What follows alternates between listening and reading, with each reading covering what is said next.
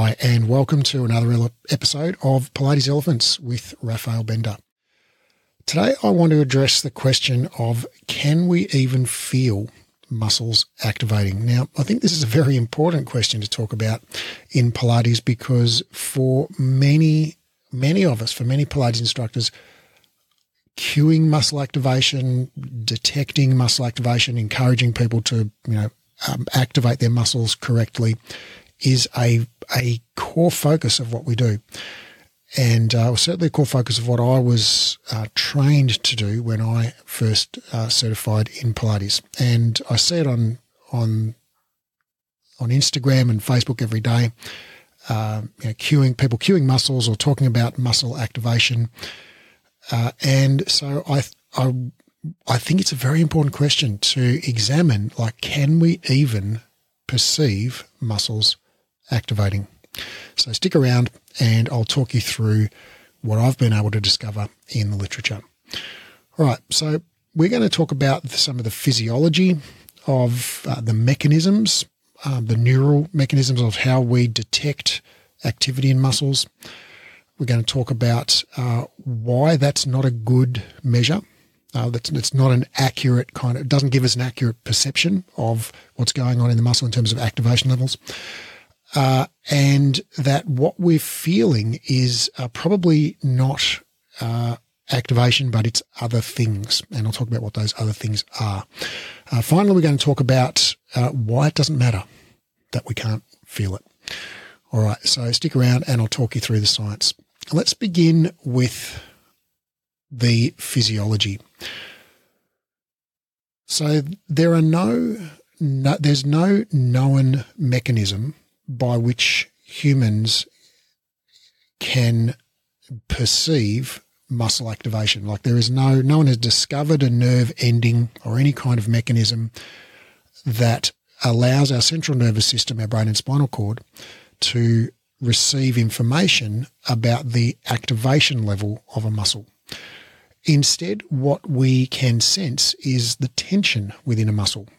Now, often tension and activation go together, but not always. For example, when you stretch a muscle passively, there is tension on the muscle, but there's no activation. So tension and activation are not the same thing, although they often go together. We don't have any known mechanism for sending information to our central nervous system about the level of activation in a muscle, but we can sense tension. And we sense tension in our muscles through something called the Golgi tendon organ. You may have heard of those or may not, but you're hearing about them now in either event. So the Golgi tendon organ is a specialized type of muscle. I guess it's a part of a muscle fiber that is really if you picture a muscle, right? So picture maybe your thigh muscle, your rectus femoris, the quadricep muscle that goes right down the very front of your thigh from your hip bone to your kneecap. The rectus femoris is comprised of, I'm going to guess and say, let's say 10,000 muscle fibers. I don't know if that number's right or not, but it's about, it's more, let's say it's more than 5,000 and less than 100,000 probably. Let's say 10,000. And so each muscle fiber is the full length of the muscle. So each muscle fiber in the rectus femoris runs all the way from your anterior inferior iliac spine, which is where it starts on your hip joint, above your hip joint, and runs all the way to the patella, the kneecap. Well, there's a little bit of tendon on each end, but basically runs the full length. And you have let's say again, roughly 10,000, might be 20,000, but let's just call it 10,000 for the sake of keeping it simple, of those muscle fibers. So, and your rectus femoris, again, depending on your body size, etc., how well trained you are, your rectus femoris might be the thickness of your thumb. It might be the thickness of, two of your fingers side by side.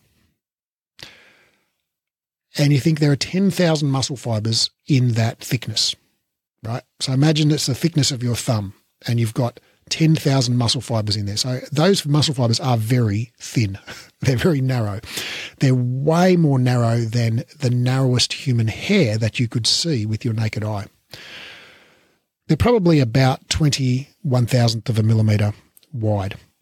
21,000ths of a millimetre. So a millimetre is about, if you had a dime, a US dime, or in Australia a 5-cent piece. I don't know what it would be in other currencies, but 1 millimetre, 1/10 of a centimetre, the thickness of a dime, the thickness of a 5-cent piece in Australia. That's 1 millimetre. So a muscle cell is about 20 microns, or 21 thousandths of a millimetre. So 21 thousandths is 2/100ths is 1/50th. So you could stack 50 muscle cells on top of each other, side by side by side by side, and it would be the thickness of a dime. Okay? Those muscle cells are very thin. They're too thin to see with the naked eye. The naked eye, the smallest thing you can see with your naked eye, if you've got 20/20 vision, is about 60 or 70 microns. So 60 or 70 1/1000ths of a millimetre, whereas a human muscle cell is roughly 20 microns. So it's significantly thinner than the thinnest thing you can see with your naked eye. Now, the muscle cells run the full length of your muscle. So a muscle cell and a muscle fibre are the same thing. A cell is a fibre. And those muscle cells are composed of things called sarcomeres, which are kind of just little bricks, little building blocks of muscle fibres, and they are joined end to end to end to end to end to make up this muscle fibre. And I've got no idea how many sarcomeres would be in that muscle fibre, but let's say it's like 1,000, right? I'm just totally making up that number. But let's say it's 1,000 sarcomeres, end to end to end, making up that muscle fibre. Now, each muscle fibre has a skeleton, not made out of bones. It's got a skeleton made out of something called collagen. It's got a structure made out of something called collagen. Collagen is a protein. It's a long, thin fibre, like a bit of string, a bit of yarn, a very strong string.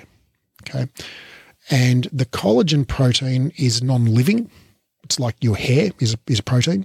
Your hair's not collagen, but it is a protein. And so if you cut your hair, it doesn't hurt. There are no nerve fibres in there. It's non-living tissue. And collagen is non-living tissue, and it makes up the structure, it makes up the skeleton of this muscle fibre. So the outside of the fibre is wrapped essentially in a sheath of collagen. There are a few other things in there, but let's just basically say it's collagen. Then right through each muscle fibre, there are also many other strands of collagen that provide structure, and other proteins, but mainly collagen, that provide structure to that muscle fibre and give it shape. And they form the anchor points for those contractile proteins, the actin and myosin, which actually do the work of contracting the muscle. All right, so this muscle basically is kind of a bag made of collagen with muscle stuff inside it, contractile proteins inside it. And so one little part of that muscle, let's say it's like one little section of that muscle fibre, right towards the end where the muscle fibre blends into the patellar tendon near the knee, right? Remember, we're talking about the rectus femoris, one of the quadriceps muscles. Okay, right towards imagine this like muscle fibre that runs all the way from your hip to your kneecap. It is about 1/3 of the thickness of the finest human hair you could see with 20/20 vision, and that is one muscle fibre or one muscle cell. Now, right towards the end of that muscle fibre where it where it blends into the patellar tendon. Now, the patellar tendon is just made of collagen. And so the bag, the wrapping, the sheath around this muscle fibre that is made of collagen blends into the patellar tendon, which is also made of collagen. So there's no kind of like point at which it's glued on as such. It's just this sheath of collagen containing muscle contractile things, actin and myosin, okay? And then at some point, the actin and myosin stop, right? And it's just collagen. And we call that part the tendon. So the tendon really is kind of a continuation of the muscle fibre itself, just minus the actual contractile parts. So right up towards the musculotendinous junction, the part right towards the end of the muscle part and right about where the muscle part sort of blends into just the tendon, where the contractile proteins, finish up. There's this little section of muscle fiber that doesn't have any contractile proteins in it. So it's got the sheath, but it's just empty. Well, it's not empty, in fact, because inside it, instead of contractile proteins, there are just loosely folded strands of collagen, right? So picture this kind of tubular structure, the muscle fiber, sheathed in collagen, and inside it, at full length, there are these contractile proteins that when they activate, they shorten, they pull together, right? They make the muscle shorter. Except this one little section right towards the end, down near to where the kneecap is, where the tendon is, it's just an empty tube full of folded up collagen. Now, collagen, again, is long, thin strands. It's like a strong string or yarn. And so these folded collagen strands they still go end to end of that, empty section of the muscle fiber. Okay, but they're loose. They're not taut. They're not straight. They're folded on themselves, right? They're not all twisted and they're not all like twisted or knotted. They're just folded.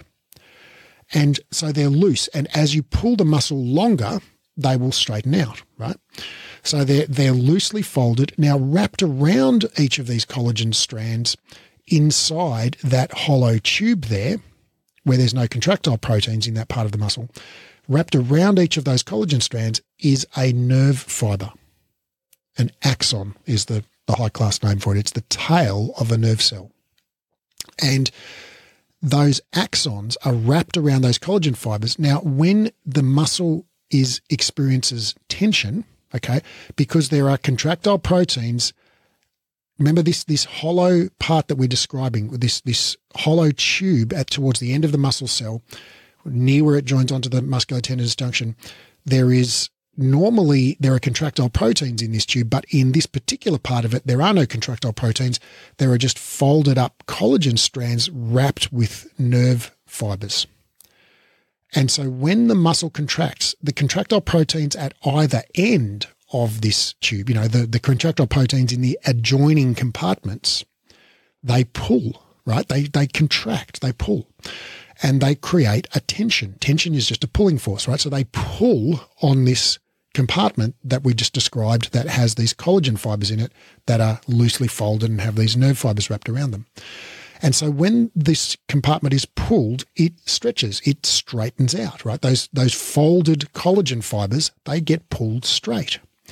And the nerve axons, the nerve fibers with them, also get pulled straight. And that change in the shape of those nerve fibers triggers a nerve impulse. So those nerves fire an electrochemical signal, which goes up up the axon, the nerve fiber, into the spinal cord and into the brain, and that's called an afferent signal. That that's sensory information that gets sent to the brain about the status of the body tissues. And what that information says is there is tension on this muscle fiber. And that little hollow tube with the folded up collagen wrapped in nerve fibers that is within that muscle cell near the musculotendinous junction, near where the contractile proteins end and the collagen just turns into the tendon, that little hollow tube is called the Golgi tendon organ, because some fellow called Golgi, presumably, discovered it. And its function is to sense tension and to send information about the tension within the muscle to the spinal cord and brain. And that is the only known mechanism by which we can detect within our central nervous system muscle activation. So we have no direct way of, we have no direct nerves that provide information to the central nervous system about the activation level of a muscle, but instead we have these Golgi tendon organs which provide information about the amount of tension that's on the muscle. Now, often the more activation the muscle The more the muscle activates, the more tension there'll be. So often tension and activation kind of go together, but not always, because like I said before, if you passively stretch the muscle without recruiting it, there'll be tension on it, but there'll be no activation. And the tension on that muscle, and tension's just a pulling force, right? So when we pull the muscle, we stretch it, that Golgi tendon organ will stretch, and those collagen fibrils within the Golgi tendon organ will straighten out, and the nerve axons that are wrapped around them will change shape, will straighten out with them, and they will trigger a nerve impulse up to the spinal cord and brain, which will tell your central nervous system, your brain and spinal cord, that that muscle is experiencing tension, right? And it will be the same information that you'll get if instead of stretching, you were activating that muscle, right, and producing an equivalent amount of tension on the muscle, right? So we have no means of discriminating between activating a muscle to create tension versus just passively pulling on it to create tension in terms of the sensory information that's processed within the spinal cord and brain. All right, so the Golgi tendon organ is the organ within, it's just a little hollow tube within a muscle cell filled with folded collagen strands wrapped with nerve fibers, that when that muscle cell experiences tension, when the two ends are pulled, okay, either by the contraction of the muscle itself or by some external force like being stretched,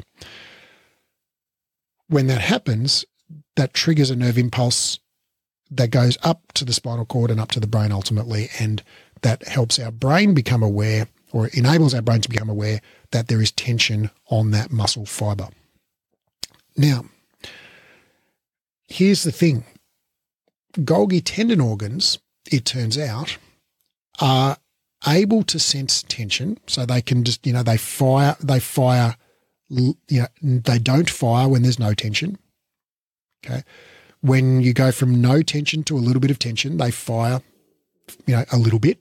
Okay. They fire, infrequent. They fire like regularly, but not very often, And then when you increase the tension to moderate tension, they fire more often, right? So your brain can tell, that Golgi tendon organ's firing, X number of times per second.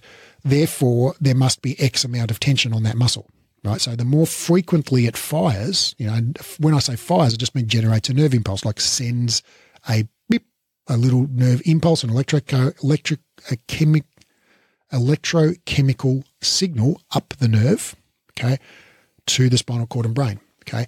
And when we send that more frequently, the spinal cord and brain can interpret that as there being more tension on the muscle, right? So that's the mechanism by which we sense the amount of tension that is present in the muscle. However,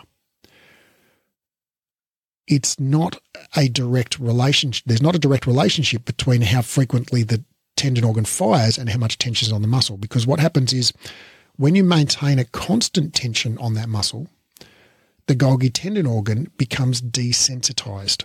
It fires less frequently over time. So when you first go from no tension to some tension, it fires more frequently. So your brain goes, there's some tension on that muscle. But then if you maintain that constant tension, right? So if you go into a stretch and you hold it, all right? Or if you go into a plank and you hold it, right? Constant tension on the muscle. The Golgi tendon organ becomes desensitized after a few seconds and starts to fire less frequently. So the longer you stay at a certain level of tension, the less frequently that organ fires. And so your brain gets less and less information about what's going on in that muscle as you hold a position. So it turns out that the Golgi tendon organ is better at sensing. It's actually more sensitized to changes in tension than it is to the absolute level of tension. So it is stimulated and triggered to create a nerve impulse both by the absolute level of tension, so more tension, more impulses, and also changes in tension, so more change in tension, more impulses. And so it's some kind of combination of those things, but it seems to be the case that the change in tension is more impactful than the total amount of tension. So we're better at detecting changes in muscle tension than we are at detecting the absolute level of muscle tension. All right, so where does that leave us? Well, just to sum up what we've just been through. we have no known mechanism. No one's discovered any kind of nerve ending or kind of signaling mechanism that is able to directly provide sensory information to the spinal cord and brain about muscle activation. So there's no dial on the dashboard that tells us if a muscle is on or not. There's no feedback available to the brain that tells us that. But we have this indirect measurement where we're able to sense tension in a muscle cell. And often tension corresponds with activation. So that's a reasonably good way for us to get information about when that muscle's activated. However, when you passively stretch a muscle, you produce tension without activation. So tension and activation don't always go together. And further, we can't sense the absolute level of tension so well as we can sense changes in the level of tension. So we become desensitized. Now, those Golgi tendon organs become desensitized, which just means when you increase the tension a bit, they get all excited and fire more frequently. And then as you maintain that same level of increased tension, they actually get less excited and they fire less frequently. So you become desensitized. You're less sensitive, okay, to that new level of tension, which you maintain now. So, all right. So can we feel it? All right. Well, maybe. Okay. But we can sense changes in tension. And to a certain extent, we can sense absolute level of tension, but we can't directly sense activation. But sometimes, tension and activation do go together. However, there are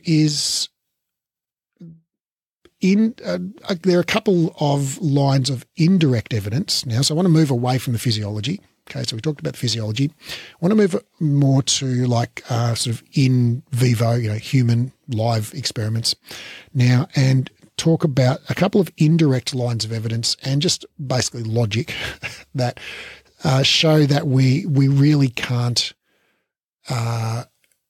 perceive muscle activation, even when we think we can.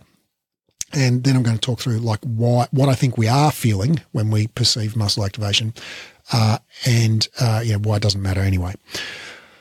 All right, so there are two lines of reasoning. First one is just a logical thing, right? Now, if we could perceive activation in a muscle, we would perceive activation more easily when the muscle activated more, right? So it'd be easier to perceive the muscle working at 100% than to perceive it working at 5%, right? And that just seems pretty self-evident. It's easier to detect something like a much more powerful contraction than a much more gentle contraction, right? So if we have any ability to detect and perceive muscle activation, it should be easier to perceive muscle activation in exercises where the muscles are activated more. And this is just not the case. If you've ever lifted anything really heavy, now when I say really heavy and lifted, I just mean, let me rephrase that a bit more precisely. If you've ever worked your muscles against a load that was very close to your maximum, right? So it could be an external force like a weight, could be, pushing a broken down car. Okay, it could be doing a full push-up, if doing a full push-up is very close to your maximum. Okay, doing a pistol squat, doing twist on the reformer. Okay, there are exercises. If you've ever done any physical effort where you couldn't do more than about 5 reps, right? So maybe you couldn't even do 1 rep. Or maybe you could do a couple of reps, but then you literally couldn't do another one, right? So if you can't do 5 full push-ups, right, push-ups, think about push-ups. If you can do 5 full push-ups, what about one-handed push-ups, right? So let's just think about a one-handed push-up. I'm assuming most of us can't do more than 5 one-handed push-ups in a full plank, right? So imagine you lie flat on the floor, right, with one hand behind your back and one hand palm down, face on the floor, flat on the floor, ready to do a push-up, right? Now imagine you start in a one-handed plank, right? Then you lower down, till your chest touches the ground, and then you push as hard as you can to go up into a one-handed push-up. If you're like the vast majority of people, you won't be able to do it. Right? And if you can do it, that's awesome. But then do a second and a third one. Okay. So imagine you get to number 4 or 5 and you're like, okay, I just can't do another one. What's almost certainly going to be the case is you will be unable to push up, but you won't feel much of anything in particular in your muscles. You'll just feel unable to push up. There'll be no particular physical sensation from your muscles, from your triceps, from your pectoralis, from your deltoids. Certainly not from your serratus anterior. In that situation where you are pushing up and you are doing, you're working against a load where you can't do more than 5. So it's above your kind of like 85% of your maximum load, right? And if you can't even do 1, that's above 100%. That's above your maximum, right? So your muscles are activating maximally. We know that above about 85% of your maximum load, you get full motor unit recruitment. So you're basically recruiting every muscle fiber you have from the first rep, right? So that's why I said, think of an exercise where you can't do more than 5, because if you can't do more than 5, by definition, guaranteed you are recruiting 100% of your muscle fibers. Now, if you can't feel your muscle fibers working as you struggle to push yourself up off the floor from your one-handed push-up, that doesn't make sense. Like, think about the deltoid works unbelievably hard in a push-up, right? The anterior deltoid is incredibly active. It's probably the most active muscle, right? It works even harder than your pecs or your triceps in a lot of cases. It's definitely very, very strongly recruited. And so if you're doing a maximal push-up, you certainly have maximal recruitment of your anterior deltoid. But you probably can't feel it, right? You almost certainly can't feel it. Compare that to doing something like maybe hug a tree on the reformer.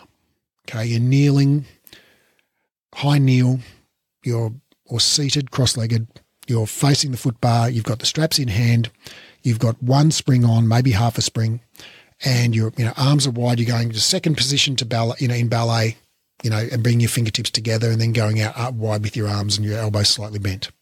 Okay. And imagine you do 10 or 12 of those and your deltoids you can really feel your deltoids, right? You can definitely feel them activating. And yet you're at one spring, right? You can do 10, 12 reps. You can probably do 40 reps. Now, it'll probably hurt, right? Probably burn, but you probably, if you had a gun to your head or I offered you $1 million, you probably could do 40 reps, right? So if you can do 40 reps, it's a way lighter load than on the deltoid than a one-handed full plank push-up, right, where you can't even do 1 rep or you can't do more than 5 reps. And yet, in that hug a tree movement, you can probably almost certainly, in fact, feel the deltoid a lot more than what you can feel it in the push-up. So why is that? Why is that? Well, what you're feeling in the hug a tree when you do a lighter load, higher rep set, you flip into an energy system called anaerobic glycolysis to produce energy within that muscle cell. Okay, and anaerobic glycolysis produces or liberates energy within the muscle, and as a byproduct, as it liberates energy, it also produces like exhaust gases, just like your car produces exhaust gases when the motor's running. Okay, and the exhaust gases, the byproducts, the metabolic byproducts of anaerobic glycolysis within your muscle cell include free hydrogen ions and lactic acid, both of which are acidic. And so what you're feeling is very likely metabolite accumulation within that muscle cell. So you feel you're perceiving chemical changes within the muscle cell, the increase in the density, the number of free hydrogen ions within that muscle cell, which change an ion is just it's a charged particle, right? So hydrogen ions are negatively charged. Are they negatively? Yeah, negatively charged. And so a free hydrogen ion as they increase, the electrical, the pH level, sorry, not the electrical, the pH level within the acidity level within that cell changes, right? It becomes more acidic. Okay. The chemical balance within that cell changes. And you have the ability to detect those chemical changes, and you perceive them as burning. And so that is what you're very likely perceiving when you feel your muscles working in something like hug a tree, okay, or any exercise where you're feeling like a burn in the muscles, right? So again, if you think about this, like imagine doing like a pistol squat, right? Now, pistol squat is where, if you don't know, is where you freestand on the floor and then you lift one leg straight in front of you and the leg's straight. Okay, and you reach your arms out in front of you. Maybe you hold a kettlebell if you need some balance, or you put your heel up on a little wet lift so you don't fall over backwards, okay? Then you squat down until your butt literally touches your heel, okay? So all the way to the floor, okay? So one leg's right out in front of you, not touching the floor. The other leg is completely bent, 180 degrees at the knee, and then you stand all the way up again. Now, most people can't do one. Some people can do 5, right? Not many people can do more than 5, right? Now, if you try and do a pistol squat, right? Now, let's just say that you can't do more than 5 pistol squats, okay? You try and do one pistol squat and you're like, oh, crap, this is really hard. Okay, you go down, you can't get up again if you're like most people. You probably don't feel much of anything in your quad when you do that. It's just like you cannot rise, right? It's not burning. It's not painful. It's not cramping. It's just like there's just no... You just don't have the horsepower to stand up, right?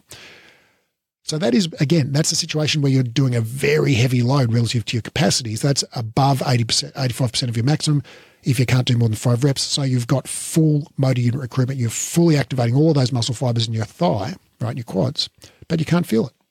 Whereas if you go do footwork on the reformer and you put on like 2 springs, right, and if you're like most people, you can probably do like 50, 80, 100 reps at 2 springs, right? When you get to 20 or 30 reps, your legs will probably start burning, right? If you're like most people, or 50 reps or 60 reps, whatever. When you get to some point, your legs will start burning, right? So you're feeling, and yet if you can do 50 or 60 reps, obviously there's a much lower level of recruitment in that movement compared to an exercise like a pistol squat where you can't do 5, right? So if there's a much lower level of recruitment in the footwork, why can you feel it more, right? So it can't be the case that what you're feeling is muscle activation, because if you were feeling muscle activation, you would feel it more in a heavier loaded exercise, not less, right? So you're not perceiving muscle activation. What you're probably perceiving is the accumulation of metabolites, free hydrogen ions predominantly, within that muscle cell and then surrounding it. And that is basically turning the environment acidic, and you have chemical sensors and within, your muscles, within your, your interstitium, the tissue surrounding the muscle. And they just pick up those free hydrogen ions and they go, hey, brain and spinal cord, it's getting kind of acidic down here. And you perceive that as a burning sensation in the muscle. All right. Now I want to move on to talk about a couple of lines of experimental evidence that sort of one's indirect and one's direct, that point to why, suggest, and one actually directly shows that we can't perceive muscle activation.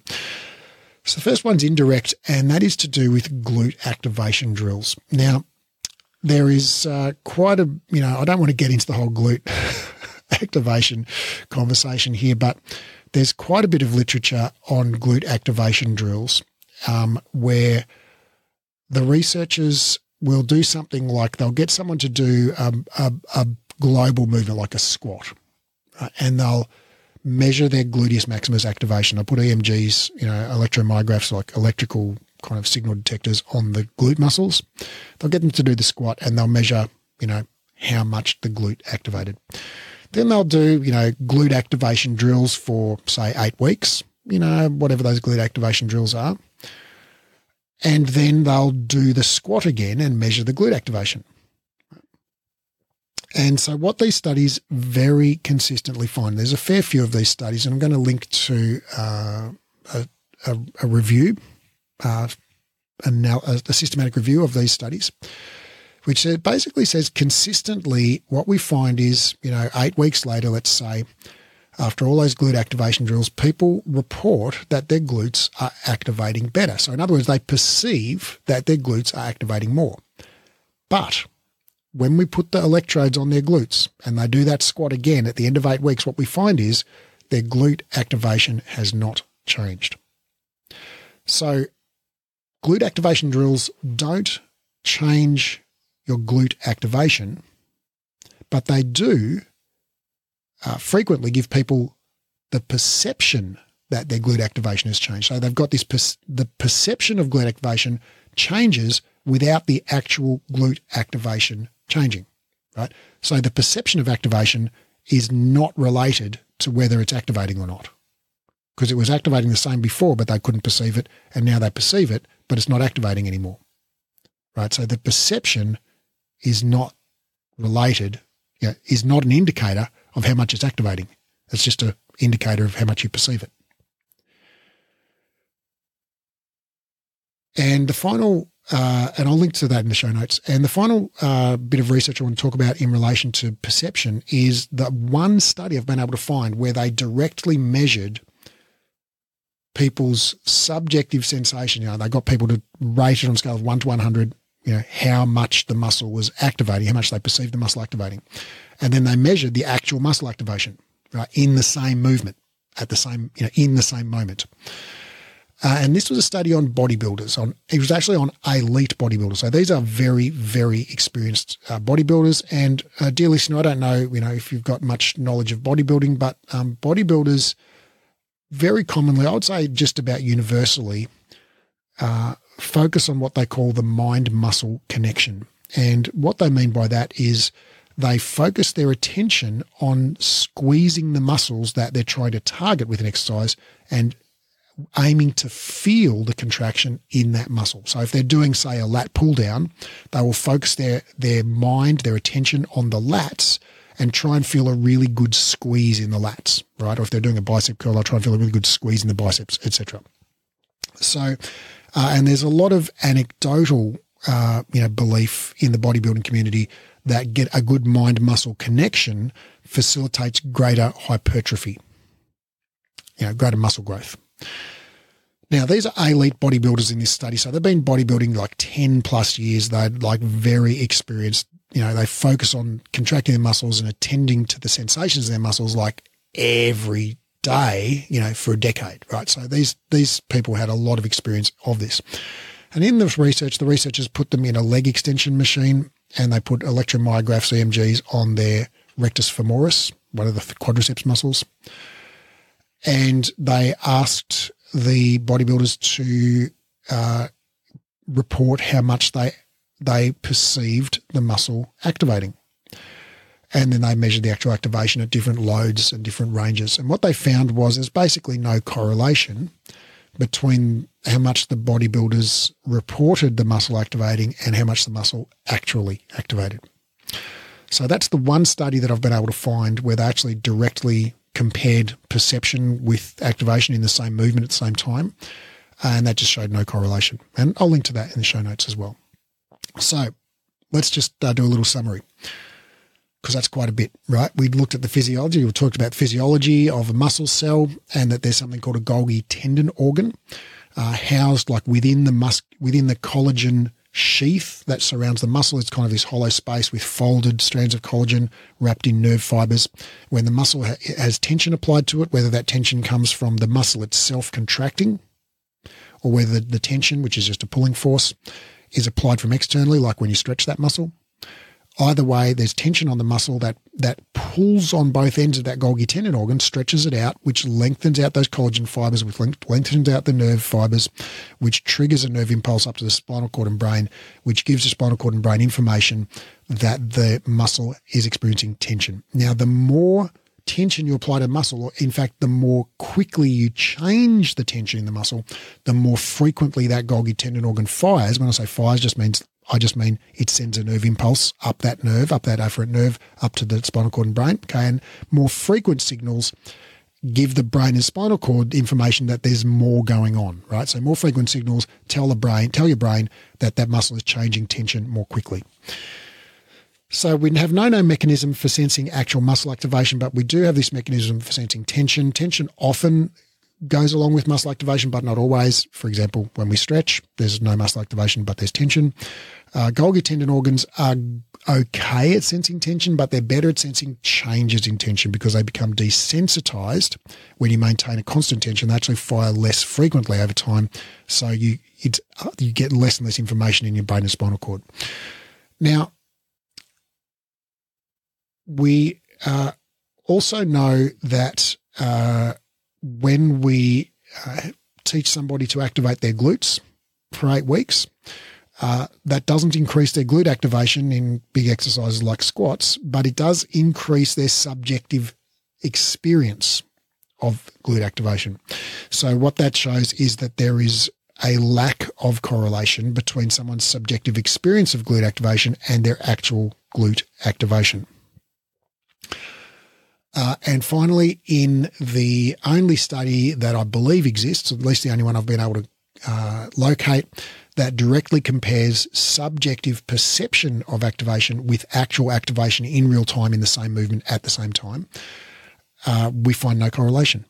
So it turns out, or it seems, likely, I would say it turns out, it seems pretty likely that humans just don't have, we don't have a physiological mechanism for sensing activation directly. We can only sense tension. In fact, we're better at sensing changes in tension than actual tension. So we're just not very good at sensing, muscle activation, even though tension and activation often go together. Now, there's a third mechanism here, which I just want to talk about quite briefly, which is called inhibition of conscious processing by self-generated movements. Not a very sexy title, but what it basically means is when you generate a movement yourself, right? Like if you move your arm, right, that's a self-generated movement. Whereas if the physical therapist picks up your arm and does the exact same movement, that's not a self-generated movement. That someone did it to you, right?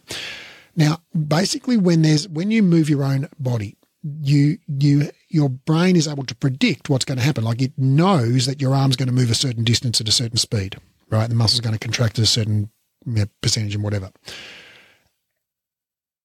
And that information is inhibited, expected information about, muscle contraction is inhibited by your central nervous system because it's just not that important, right? In terms of your brain has limited processing power and you're processing lots of information, sensory information, etc., from outside your body, whatever it might be. And just the internal information about, okay, I'm moving my arm, this muscle is contracting at this, I've got this amount of tension on the muscle. That's less important than external information. And this is why you can't tickle yourself, right? So, most people can't tickle that. I can't tickle myself. Most people can't tickle themselves. And that's because of this effect of inhibition of self-generated movements, inhibition of processing of information about self-generated movement. So basically when you expect the movement, like you can't tickle yourself unexpectedly, you know what's happening, right? And it's not that you know that you're tickling yourself, it's that you know what movement you're doing with that finger, okay? And so it's expected, so you have less processing about it. However, when someone else lifts your arm, like if the physical therapist lifts your arm, for example, like even if they lift it the exact same, way that you would have lifted it, it's unexpected. Even if they told you, hey, I'm going to lift your arm, right? It's still unexpected in the sense that you have no way of predicting the exact speed at which they will move your arm or exact amount of pressure they will apply. So it's always going to be unexpected because you're not privy to the information in their central nervous system. So you don't know how hard they're pulling or anything like that until they do it, right? So it's unexpected. So it's more important for your brain to prioritize that information, because your brain, if they pull too hard or pull you to somewhere that's, doesn't feel safe, your brain's got to be able to respond and contract those muscles defensively, right? Whereas you when you do it yourself, you're not going to send that arm anywhere it doesn't, it's like too far for its range or whatever. So we have this inhibition of processing for self-generated movements. That's why we can't tickle ourselves. I'm going to share a link to that in the show notes. It's quite interesting. Basically we're set up, physiologically and neurochemically not to be able to, easily perceive muscle recruitment. Right. Well, there's no way of directly perceiving it. We can only perceive it indirectly through tension, and we're not even very good at perceiving tension. All right. So, if you're feeling it, if you do feel something, you're probably feeling, some kind of metabolite accumulation or metabolic stress. Okay. Free hydrogen ions increasing within that muscle region. Or you might be feeling stretch, right? So if you're doing, say, front splits on the reformer, okay, you're probably, and you're feeling something in your hamstrings, you're probably feeling stretch, not activation, right? Because there's a high degree of change in tension on that muscle, but a lot of that change in tension is passive. So you're probably perceiving some combination of metabolite accumulation plus stretch. All right. So hopefully that has given you a lot to think about. And it certainly gave me a lot to think about. And I think where I've landed on that is, I don't believe that we as humans can perceive muscles activating. I mean, no, we can't directly perceive it, but I don't even believe we're very good at estimating how much our muscles are activating based on those Golgi tendon organ sensations, for all the reasons mentioned. Now, I want to just move on to why I don't think it matters if we feel it. And that is because I don't think it matters how much your muscles activate, dear listener. Maybe that's heretical. I don't know. Maybe you're like, I don't care. Either way, here are my views. Muscle activation is not an important factor for any outcome that we would likely be concerned with in Pilates. Let me explain. If we're working with a client in Pilates, we might be interested in, let's say broadly one of three things. Increasing strength. And when I say one of three things, I'm talking about like in relation to muscle activation, right? So there are other things we might be interested in, but it's like I don't think they're relevant to muscle activation. So I'm going to say increasing strength is one area where we might be interested in muscle activation. Injury prevention or recovery from injuries might be another area where we're interested in muscle activation. And finally, improving like movement skill. Movement fluency, okay, might be another area, another reason why we might be interested in muscle activation. So I'm going to go briefly through each of those things and show you why I don't think activation is at all important for any of those, and what is important instead.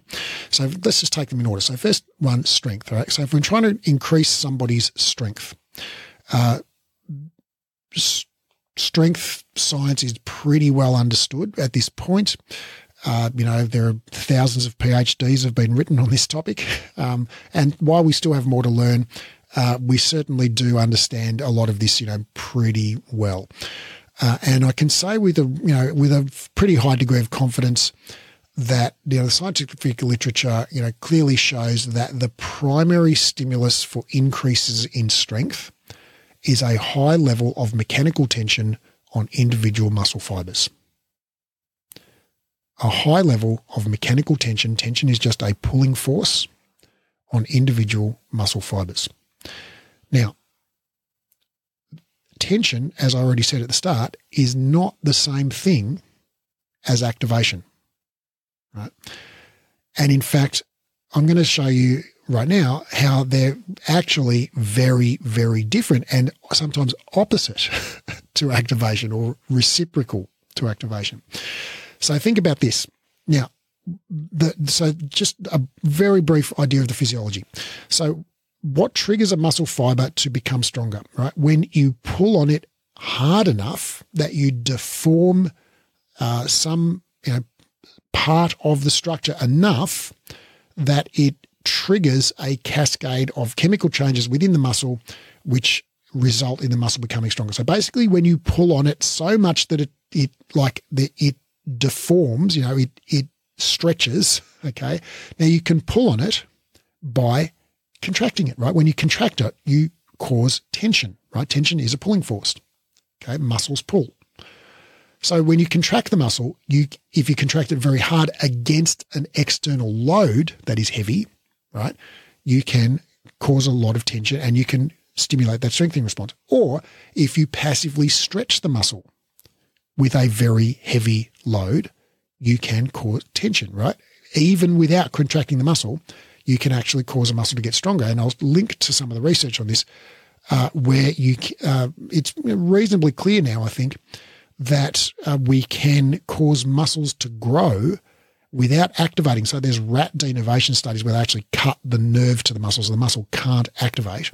And then they stick them, this is like usually the soleus muscle, the calf muscle of the rat, and they'll put the foot in a boot which stretches the muscle extremely and leave it there for a week, right? And then they'll come back and the muscle is bigger, right? Even though there's no nerve supply to the muscle. So the muscle cannot contract, right? So we know that, it's well established that muscles can grow. It's called stretch-induced hypertrophy, right? So it's well established that muscles can grow in non-human animals without activation. And there are a couple of studies in humans that have shown that as well. Obviously, you can't cut people's nerves and stick them in a boot for a week. Wouldn't get ethics. But we can, there are a couple of studies where they've put someone in a boot like an hour a day at a 9 out of 10 level of stretch, like stretch intensity, and done that for a couple of weeks or a week. Who volunteers for these studies? There's no way I would do that. But they get people to do it somehow. And they find that at the end of that, their Achilles, their gastrocnemius or whatever has grown. Okay. And I'll link to a study in the show notes on that. So high levels of mechanical tension are the primary stimulus for muscle strengthening. Now that tension can be with or without activation, right? Now, more activation doesn't necessarily mean more tension, right? So you can have tension without activation, like in stretch, but you can also have more activation with less tension, right? And I'll explain how. So when you contract a muscle, that muscle's made up of, let's just keep it simple and say that muscle's made up of 10,000 muscle fibers, right? All these parallel muscle fibers. So this is like a bundle of tiny little, hairs that are the full length of the muscle that each one of those hairs can shorten. Now, when you contract a muscle against a load that is non-maximal, so below maximum, so a light load, right? So let's say you're doing a bicep curl, okay? And let's say that you can bicep curl like 10 kilos, right? Just say your maximum that you could curl once is 10 kilos, right?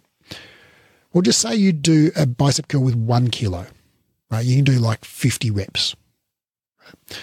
Well, you're contracting your muscle with less than full activation, right? So when you curl that 1 kilo weight, you're not recruiting that muscle fully. And what it means to not recruit a muscle fully is you recruit only some of the muscle fibers, right? So if you can do 50 reps, if you're working at 10% of your maximum, so you can do 10 kilos, right? But you're only doing 1 kilo. If you're working at 10% of your maximum, what's going to happen is you're going to recruit about 10% of your muscle fibers. So 10% of the muscle fibers in that bicep will be working and 90% of them will be off. And those 10% of those 10% of muscle fibers that are working will have a high level of tension on them because they're only 10%, right? So the amount of muscle fibers is proportionate to the load. So each of those muscle fibers will have a high level of tension on it. And so they will get a strengthening stimulus, right? Those 10% of muscle fibers. But The other 90% won't get any stimulus because they're not active. Now, if you consciously contract your biceps muscle whilst curling that 1 kilo weight, you can consciously activate 100% of those muscle fibers, right? But you haven't changed the load. So now you've still got a load equal to 10% of your maximum, right? And now you're activating 100% of your muscle fibers. So each of those muscle fibers has 10% of its maximum tension applied to it, right? Which is not a high level of mechanical tension. So it's not a sufficient stimulus to trigger a strengthening response.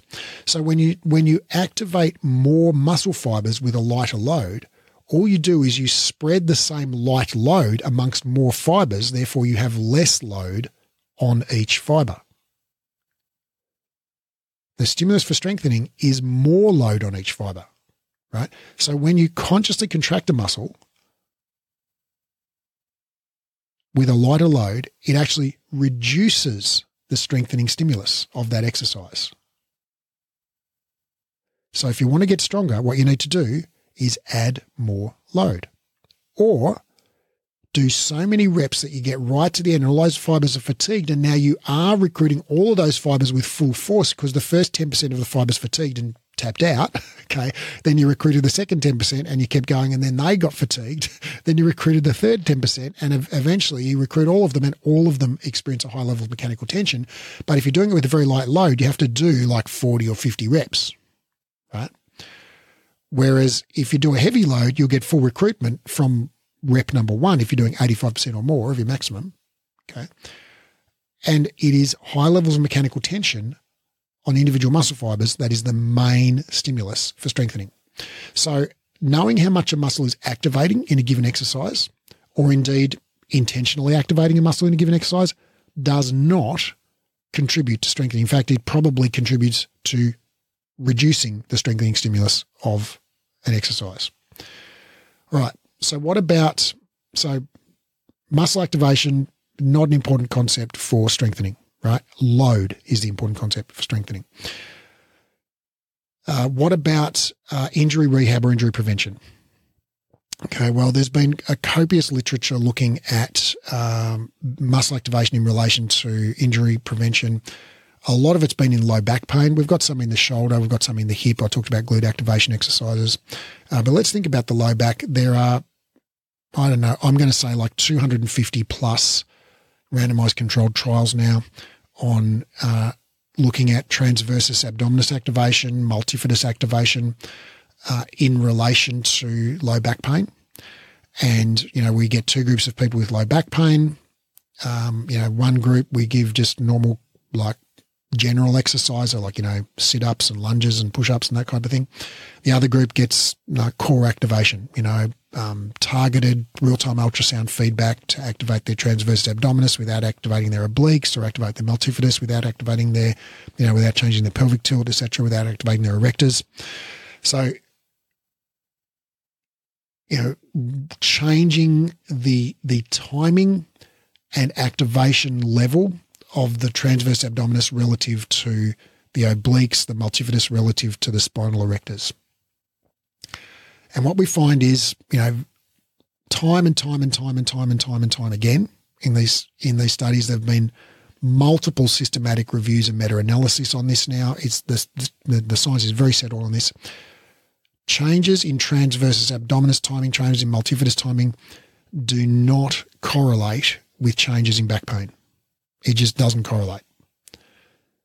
Helping, when somebody improves their transversus abdominis timing, it doesn't predict whether their back pain is going to get better or not, right? So at the end of that study, where we compare those two groups, we find both groups improve, right, the same amount. And within each group, and there are some secondary analyses of these studies where we look at the people within the transversus abdominis group, some of them got a lot better, some of them got a little bit better, some of them didn't get better at all, right? And we look at who got better, who got, not better. And then we look at who improved their transversus abdominis timing and who didn't. And we find there's just no correlation between those two factors, right? So we know that muscle activation in relation to low back pain just isn't a factor, right? You can mess around with muscle activation all you want, and it's no better or worse than just doing some push-ups and sit-ups. right? So it's the load, it's the exercising, it's not the activation, again, in that situation. And there's probably other, therapeutic factors in that therapeutic encounter that are more psychosocial, that are more important as well. All right, and there's very similar literature in terms of kind of, shoulder stabilization exercises, glute activation, VMO activation in the knee. We've got quite a bit of literature now showing that muscle activation, as opposed to just loading the muscle, is not at all important. In fact, makes zero difference to injury prevention or rehabilitation. Strengthening makes a difference. Stretching makes a difference to rehab, but activation doesn't make a difference. Thirdly, thinking about quality of movement, so movement fluency, movement skill, and the jury here is in as well. This is very clear from a copious literature on attentional focus and motor learning, and we've talked about this previously on the podcast. That an external focus of attention, so focusing your attention on a point outside your body that is related to the result of your movement, clearly results in better quality movement than focusing your attention on muscle activation. So if you're trying to do teaser better, focusing on the straightness of your leggings as opposed to focusing on activating your rectus femoris will almost certainly improve the fluency and the precision of that movement. So there's a copious literature on that, and I'll see if I can link to one of those systematic reviews on external focus of attention and motor learning. And so activation just doesn't come into it in any of those in any of those situations. If you're rehabbing somebody's knee or back or shoulder, load matters, range of motion matters, position matters. A lot of times, forces on the joints matter, but activation doesn't matter. All right, dear listener, where does that leave us?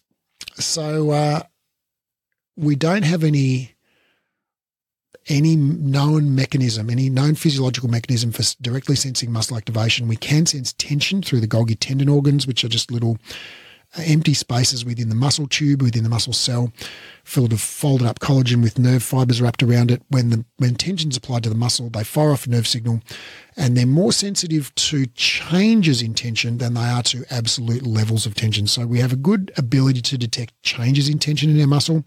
But as we've talked through, tension and muscle activation are often not the same thing, although sometimes they are very similar. And when we do perceive things going on in muscles, it's generally it's how much we perceive it is not related to how much tension is on the muscle. So when you do a maximal effort, you often don't feel it in your muscles, or almost always don't feel it in your muscles. Whereas when you do a much lighter load with higher reps, you often do feel it in your muscles. And what we're probably feeling in that situation is not muscle activation, but it's a metabolic stress and/or stretch.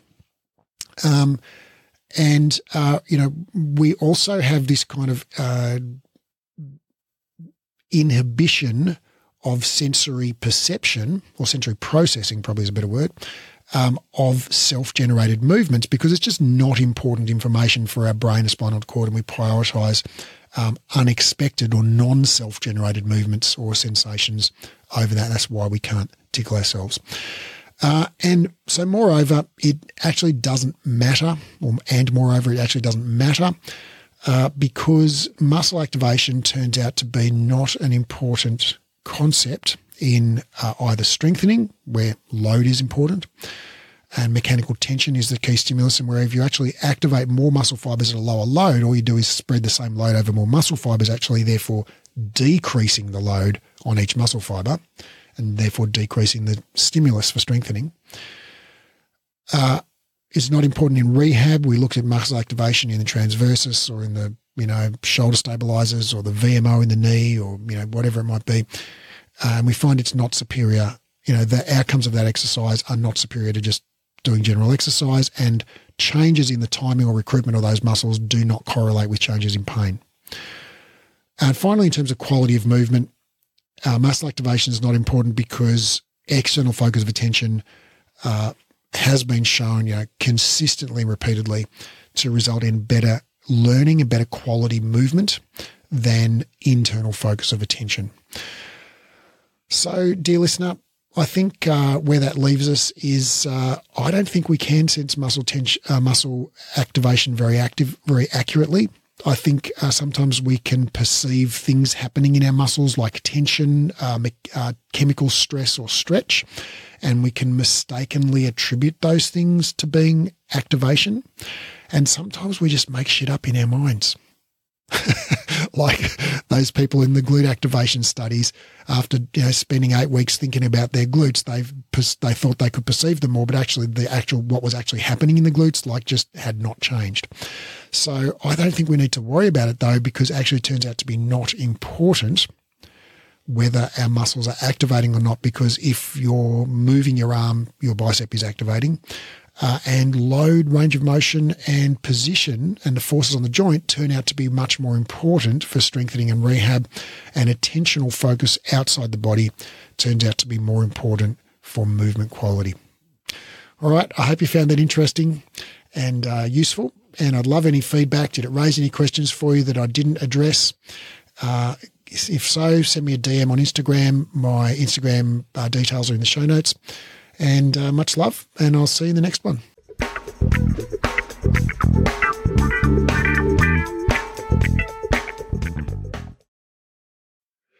After 2 exercise science degrees and over a decade and a half of reading research daily, I've condensed all the current science on rehab into a program called the Clinical Exercise Specialist Rehabilitation.